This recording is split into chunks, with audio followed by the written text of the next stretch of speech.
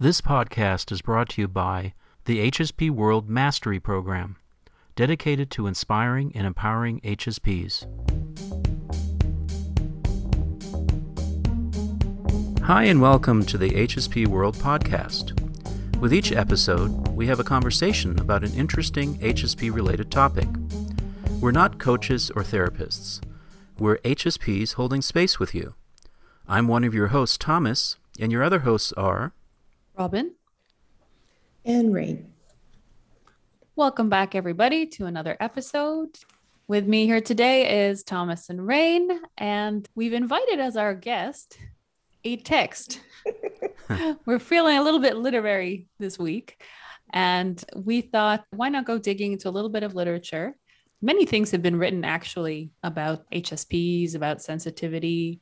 Many writers are themselves HSPs. So we're actually going to be looking at a text by a poet named David Whyte. And it's a text that I think captures an experience common to a lot of HSPs. So just to give you a little bit of context, David Whyte is a poet who comes from, I believe he comes from England, although I think he says his background is also Welsh and Irish. And he lives now in the US, but as far as I understand, he travels and works all over. And he speaks, he writes poetry, he writes prose. He has this beautiful voice. If you can get any of his audio books, I highly recommend it because it sounds even better in his voice. But we're going to read one of his texts for you today. It comes from a book called Consolations, and it is a text entitled Besieged. If you've already read this text, or if you prefer to read it on your own, you can skip ahead, but we'll be reading it out for you today. Besieged.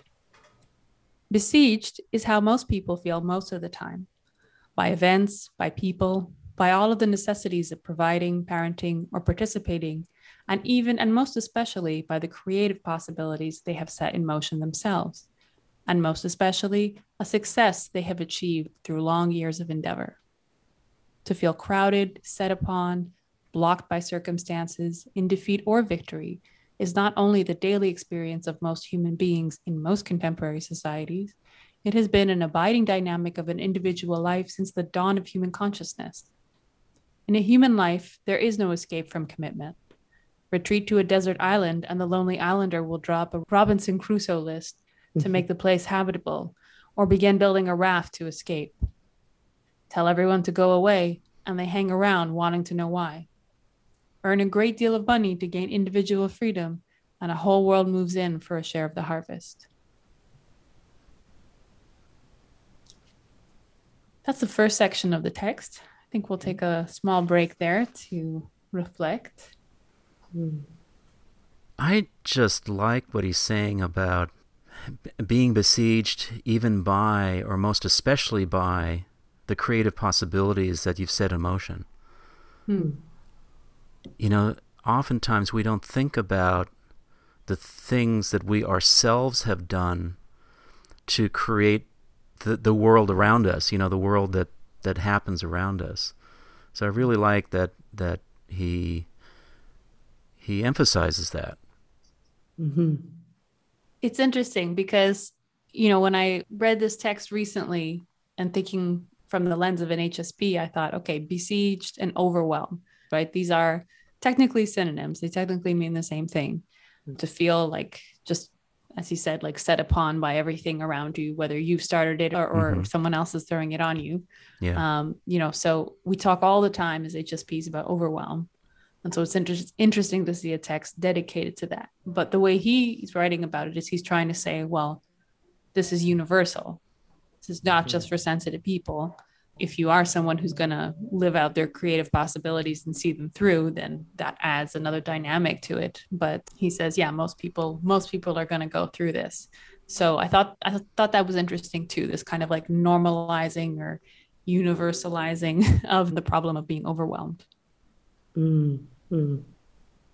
And yeah, as you say, he's trying to suggest that it's inescapable, whether you're putting it out there yourself or it's coming to you from the people around you, whether it's positive or negative, right? So if bad things are happening to you, you're going to feel overwhelmed. If good things, sometimes you're a victim of your own success, right? Mhm. So saying that as well. I think he's trying to make a strong case that this is the human condition. Mm. See, and I get that. I get that, I get that universally it's a human condition. When you said HSP lens, Robin, I started looking at it through that lens too. And yeah, I could see though where this could be somewhat more pronounced for an HSP Mm-hmm. in terms of their senses, in terms of, say, just going down the block to the grocery store, Yeah. that could be just a nothing, no, not an issue thing and even for an HSP. But the fact is with a highly sensitive nervous system, you are picking up on more, and you need to have your noise canceling earphones in place, and all that kind of stuff. It's like our internal radios are on and tuned to all these different channels all at once when we go to the grocery store. So it is, it's, well, and he is careful to say it's most people. Not all people are going to feel that, but yeah, most people. But then especially HSPs. I think as we've often said on the podcast, right? It can be true for many people, but it's probably even more true for those who are highly sensitive. Yeah, less avoidable. Yeah. And then it's interesting that you picked up on the creative possibilities there, Thomas. That kind of caught my eye as well. But we've talked a lot off of the podcast about how each of us has these, we have other traits beyond our sensitivity that actually push us out in the world, right? So whether it's being extroverted, as I am, Rain, I know you identify as a high sensation seeker. Thomas, we've talked about multipotentiality, about being somebody with, really diverse, pronounced interests. So these are traits that are going to push you out in the world, right? To go make relationships, be around people, take on projects, take on commitments, take on high intensity experiences. And so, yeah, even within yourself, you are going to be generating some of the stimulation. But that's I think where it gets so tricky. I think that's why I wanted to have this conversation today, because we spend a lot of time as HSPs talking about how do we manage overwhelm, how do we minimize overstimulation, right? But the answer is not to withdraw and stop doing things, because if you do, then you're going to neglect those other parts of yourself. Right. You're going to neglect the parts of yourself that long to be in community with people, or to express creative visions, or to try out high intensity things sometimes. So it becomes this real conflict of you can't neglect that either. Right. And as you said, there's no escape from commitment. Right. You can try. We've certainly tried, several of us. But at the end of the day, that's not a happy existence either. That brings its own set of problems. Well, he even gives an example of being on a desert island, and the first thing you're going to do is drop a list to, make the place habitable, or to escape the island. Yeah. Yeah. It's almost like finding the right amount of tension for yourself. Yeah. Like whether it's creative or, discovering something or being curious about something. It's like, I guess there will be that underlying tension there that's causing you to do that. Yeah.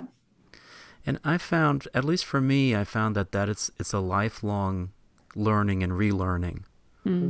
Like I'll get into a place of comfort, and then I push out, and it's like, oh, okay, that's a little bit too much. I need to dial it back a little bit. And then it's like, okay, that's not enough. Now I need to dial it up. So I'm always sort of relearning or figuring out, or I imagine I'm even revolving that in that sense that my sensitivity is probably changing. Do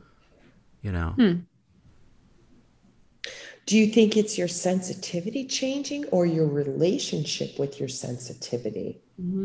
That's something I'm I don't know. It feels to me like since I learned I had the trait, I've just had this evolving relationship with how I view sensitivity and how I view my own sensitivity. Mm-hmm. I think you're right. I mean, I think it's like, oh, that little message or that little twinge or whatever it is like, oh, that's probably my sensitivity speaking. Mm. And the way that I respond to it is probably different now because I am aware of it, where before I wasn't. Right. Yeah. That's what I was thinking. I think before I would just, when that would happen, when my sensitivity would be speaking, sometimes, not all the time, I would just kind of push it away, like, because I didn't recognize it. I didn't recognize it for what that it was my sensitivity. So I think for me, the acceptance part took quite a while. It took quite a while. It probably still is taking, and there's probably still parts of it that it feels to me like I'm still learning how to embrace, I guess is the way to say it. Mm-hmm. Should we go to the next section? Yeah. Sure. I'll read the next section here. Okay. If the world will not go away, then the great discipline seems to be the ability to make an identity that can live in the midst of everything without feeling beset.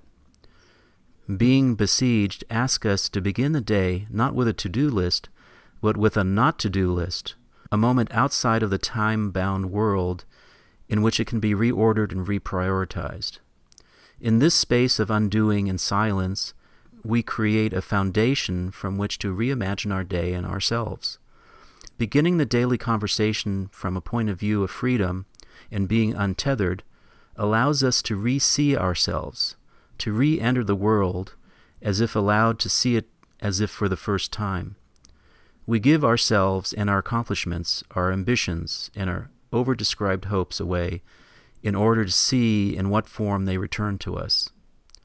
To lift the siege, we do our best for our children, but then at the right time send them off with a blessing, no matter their perilous direction. We run a business while remembering, as the overhead grows, how the enterprise was originally our doorway to freedom. We celebrate success, but realize that another horizon now beckons, that we have in effect to start again many times over. To get the measure of our success, we learn to call for an intimate, close-up interiority, rather than the hoped-for, unattainable, and far and away. Besieged as we are, little wonder that men and women alternate between the dream of a place apart, untouched by the world, and then wanting to be wanted again in that aloneness. Besieged or left alone, we seem to live best at the crossroad between irretrievable aloneness and irretrievable belonging, and even better as a conversation between the two where no choice is available. We are both. Other people will never go away, and aloneness is both possible and necessary. I love that. I love how he's describing the balance between aloneness and living in the maelstrom, so to speak. Mm. Yeah, we seem to live best at the crossroad between irretrievable aloneness and irretrievable belonging. Isn't that a wonderful statement? Mm-hmm. Mm-hmm. A little tragic too. Yeah. It seems like a bit of an invitation to embrace imperfection and discomfort. Mm. Which, yeah, I don't know. As an HSP, the way that I live out my sensitivity, often I like to have things just so. So it can be difficult to.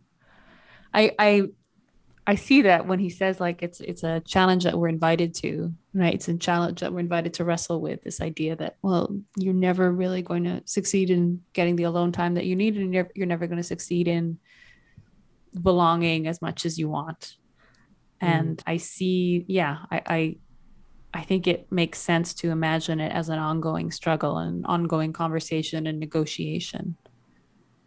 I think we were just saying that earlier, Thomas, like it's something that you constantly work through in your life. Well, I know that everybody has experienced the pandemic a little bit differently, What I can say is that when the pandemic happened, all of a sudden, our house was now full. Because before, where most of the household went out to work and I stayed at home as a self-employed person, now all of a sudden the house is like always full. And so You were besieged. I was besieged by my family in that sense. And what he's describing here is that, like, where is that aloneness that I was used to, you know? However, also, as he described, I found that balance. I had to do a lot of rethinking about how to achieve the aloneness that I desired. And so I found ways to do it. I found ways to step out, or to just, you know, go into another room and close the door, or whatever it may be. A lot of it comes down to, well, discipline in part, and giving yourself permission as well. I think that's something that I can struggle with, especially if it's being besieged in a social sense. It can be hard for me to give myself permission to say, okay, yeah, I'm going to go have that alone time, because I feel, well, I want to be on, I want to be in things, I want to be involved. And it can be hard to convince myself, like, yes, okay, you can still, you don't have to wait till everyone's gone to get that moment. Yeah. And I'm sure that we also have many listeners who experience the opposite, which is when the pandemic happened, all of a sudden they were alone more than they were before. And, you know, I'm sure that was difficult as well. Or besieged in another sense with everything that happens virtually. And a lot of people felt that's a overwhelmed good point. by that. Yeah, Zoom fatigue. Yeah. What do you make of this that he says at the beginning here of that section? So being besieged asks us to begin the day not with a to-do list, but with a not to-do list. A moment outside of the time-bound world in which it can be reordered and reprioritized. Oh, that is so important. I mean, this is something that I've incorporated in my daily routine, and that is, well, 10 minutes of meditation for one, but also I set aside 25 minutes for a daydream, where I close my eyes and I just daydream, and that is a wonderful, as he describes, a moment outside of the time-bound world. It's so wonderful, and sometimes I miss it, and sometimes I just don't have the time or whatever, and I sort of kick myself. I think, oh, you know, I didn't get to do that daydream practice. For those of you who have not heard about that before, what I'm doing is essentially setting aside some time to close my eyes and empty my thoughts and just invite ideas and inspirations in.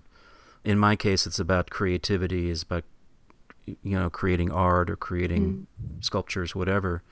And so it's a way to escape the siege of work and family and news and all the other things and social media and all of those things. It's an escape for me, but it's also just a wonderful way to, as I see it, it's sort of regenerative, because it's there's something new coming in as I close my eyes and just imagine different things. So that's what that's about for me. After the break, we talk more about the practices that can bring a bit of aloneness into our besieged day. We'll be right back after this. Our podcast is brought to you by the HSP World Mastery Program, with a mission of inspiring and empowering highly sensitives so you can use your natural creative abilities to co-create an amazing and hope-filled future. The HSP World Mastery Program uses data-driven, positive tools and methods supporting your growth in a way that's gentle, thoughtful, and caring, with an emphasis on positive impacts and results on your daily life. You can learn more about the HSP World Mastery Program by visiting hsp.world/mastery. Now let's return to our podcast.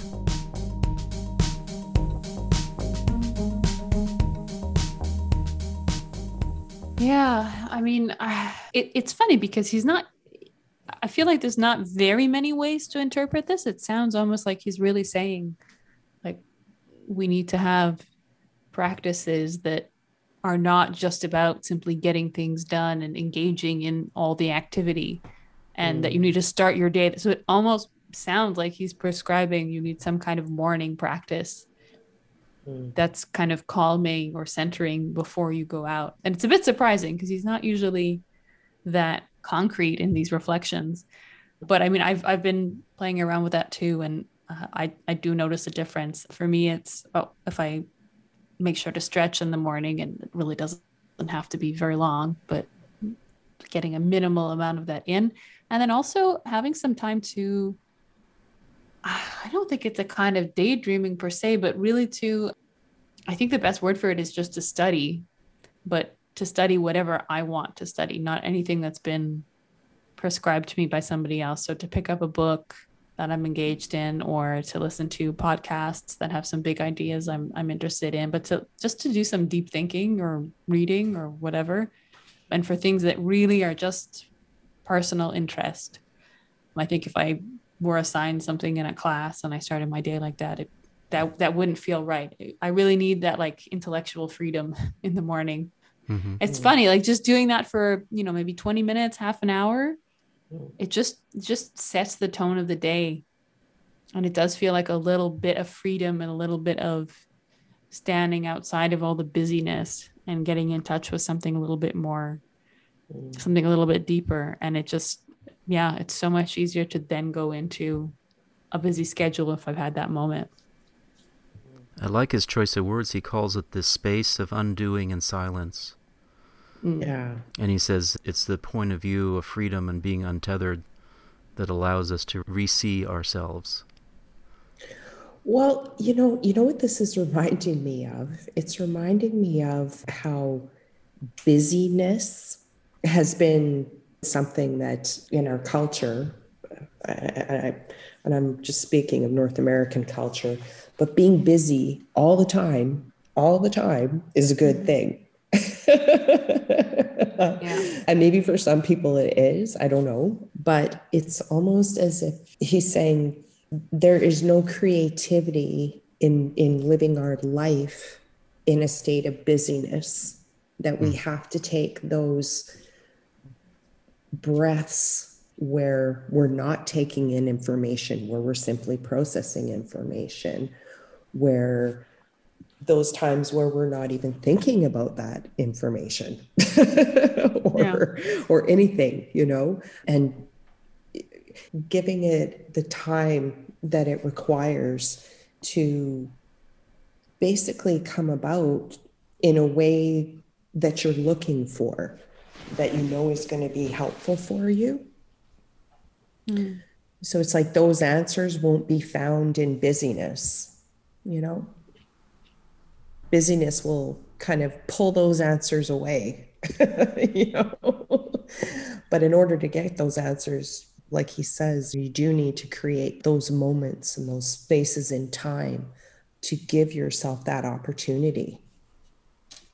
Yeah. So I feel like he's, first off telling us we have to accept that some level of overwhelm is always going to reach us.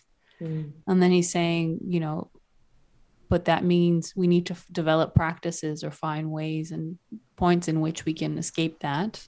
And then, so then he describes different things. So it could be taking a moment in the morning.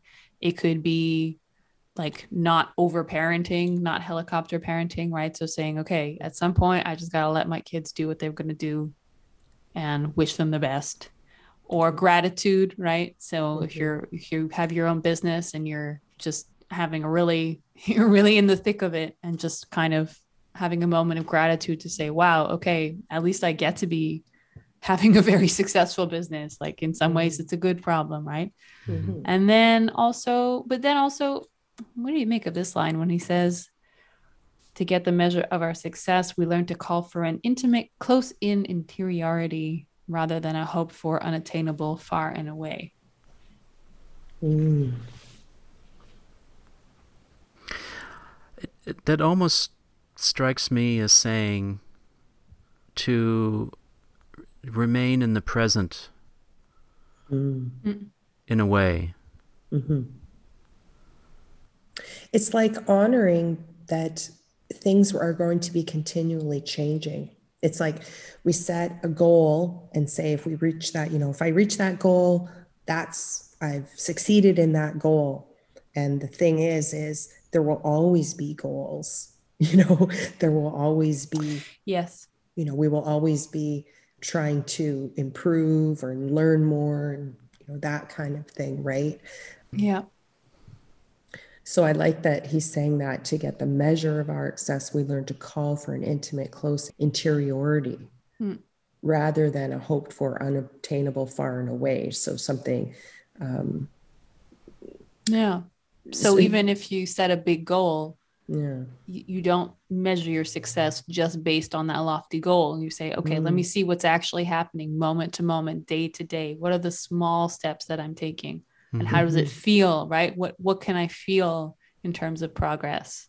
Right. And yes, of course, by all means, set big, lofty goals, but don't measure your feeling of success based on that. Right. And I think that's a nice piece of advice to avoid burnout as well. Right. When you're constantly setting the bar really high and when you're constantly making about what does it look like or what is it from the outside, what's happening. Because if you don't balance that out with like the small wins or the steps that you've been taking continuously, and also just the feeling, the small, almost imperceptible changes to anybody but you, right? Or someone who's seen you go through the process. If you don't recognize that, then it's going to be a thankless task, whatever goal or exactly. task you're involved in, it's going to be thankless and joyless. And you will feel besieged, right? By, oh, why do I have to do this big thing? I think maybe I've had that experience for sure of I set myself a lofty goal and it's really difficult to achieve. And then I'm thinking, why the heck did I ever get involved in this? Right. I start feeling beset upon by my own. Yeah. We were talking about a project earlier and I had moments of feeling like, oh my God, why did I get myself into this mess? There's so much work. I'm not going to have time. And it's only if I stop and think, wow, I'm so happy that I have a chance to work on this project, or wow, I noticed the difference in myself between, I see how far I've come to be able to even do this project. Wow. And it's when I keep that in mind, then it feels wonderful. And so then I can live in that space where I feel tired. I feel tight for time. I feel busy and conflicted, but I'm not drowning. I'm not burning out because I'm also holding on to the parts of it that are nourishing and joyful. Yeah, I don't nearly draw upon gratitude enough as I should. Just calling on gratitude, just, understanding is like, wow. What a great place to be and what a great time to be alive. Gratitude and awe. And awe, yeah. It ties in really nicely, actually, with the last paragraph of Besieged. He says, creating a state of aloneness in the besieged every day may be one of the bravest things individual men and women can do for themselves. Now, miso, in the midst of everything, as Dante said, to be besieged, but beautifully, because we have made a place to stand in the people and the places and the perplexities we have grown to love, seeing them not now as enemies or forces laying siege, but as if for the first time as participants in the drama, both familiar and strangely surprising. We find that having people knock on our door is as much a privilege as it is a burden. that being seen, being recognized, and being wanted by the world, and having a place in which to receive everyone and everything is infinitely preferable to its opposite. And that one it feels like it's just the end sentence almost feels like it leads you right into the state of thankfulness. Of gratitude. Yeah. I like the sense of drama that he brings into it. You can kind of feel it in those words. You can feel like, that's what it is. This state of tension that we're always in.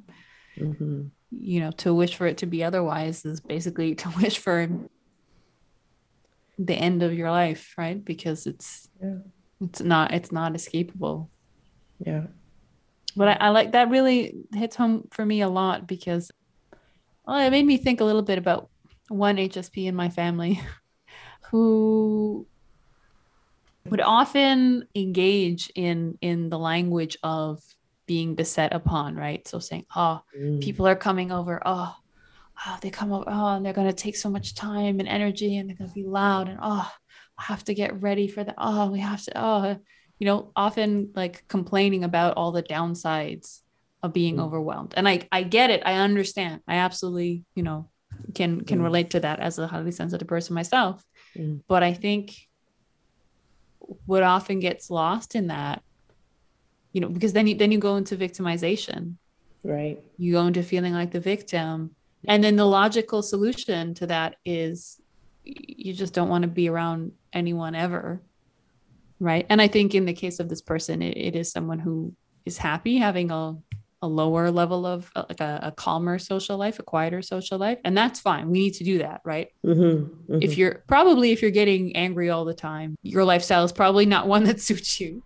So it's fair to take that seriously and say, what can I do to get to a place where I'm not irritable all the time? Right.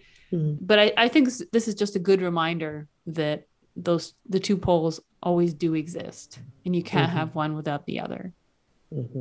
And if you are feeling constantly irritable about something, you should take that seriously and say, okay, does this mean that I've just been accepting something that I'm not happy with and that I really don't want to do anymore? And you cut it out.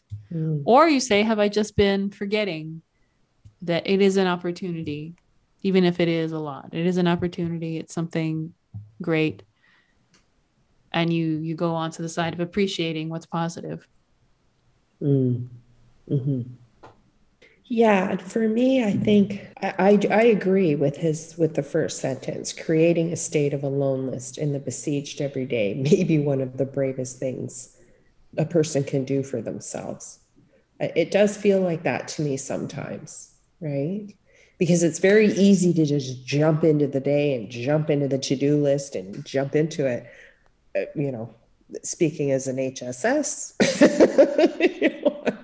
I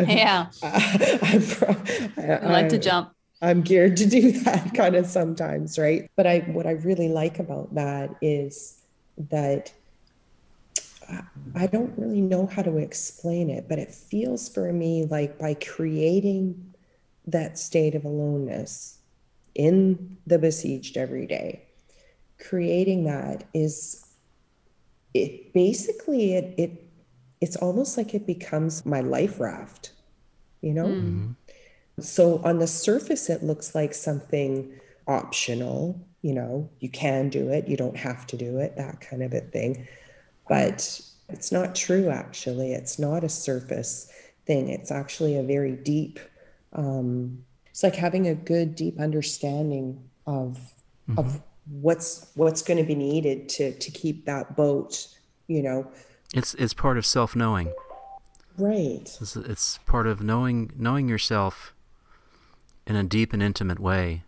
It reminds me of a friend who would come over. It was a work colleague, and we would have a party, and there were many different work colleagues over. And after about an hour and a half or two, he got up and said, okay, it was great seeing you all. I'm going to go now.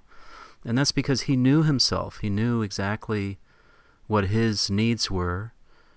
And he had found that balance between being with people and being alone. He knew exactly where that balance was. And he didn't feel any shame about it. It's like he didn't have to explain himself. You know, he said, no, I'm just going now. I'm good. You know, I got my fill, and I was lovely to see you all, and here I go. Goodbye. Boom. And he wasn't a man of long goodbyes either. I mean, he just said, okay, I'm going now. It was great. See ya.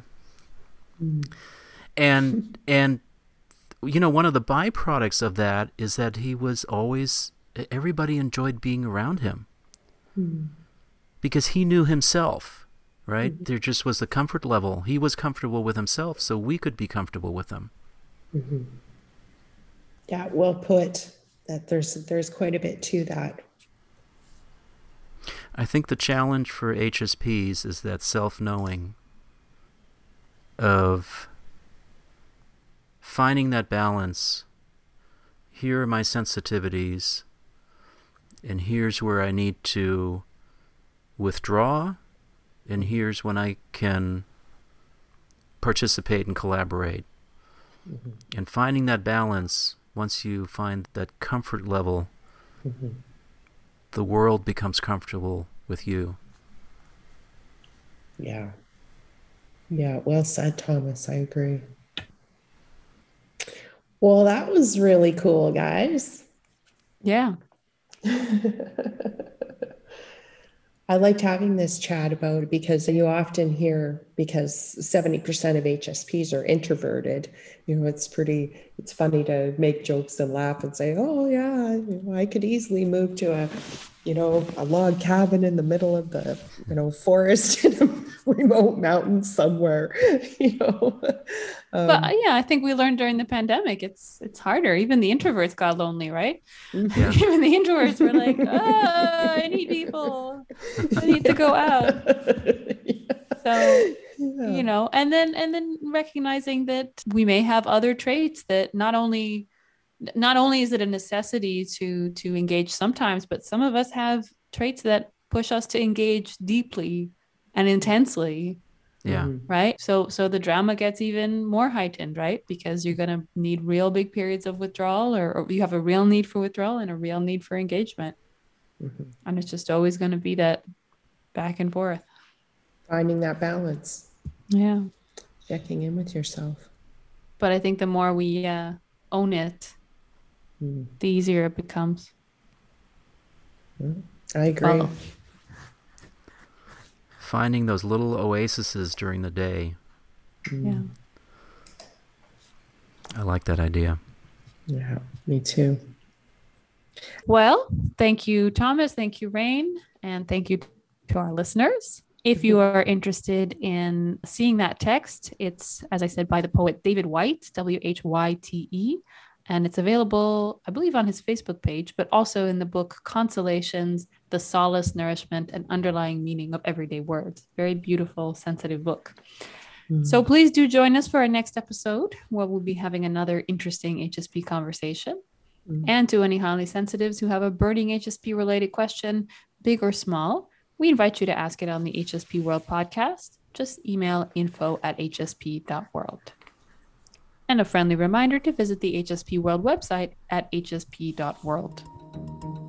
Our thanks to the HSP World Mastery Program and to all of you who support our show by subscribing and listening to our podcast, reading the blog posts on our website at hsp.world, and chatting with us on our social media channels.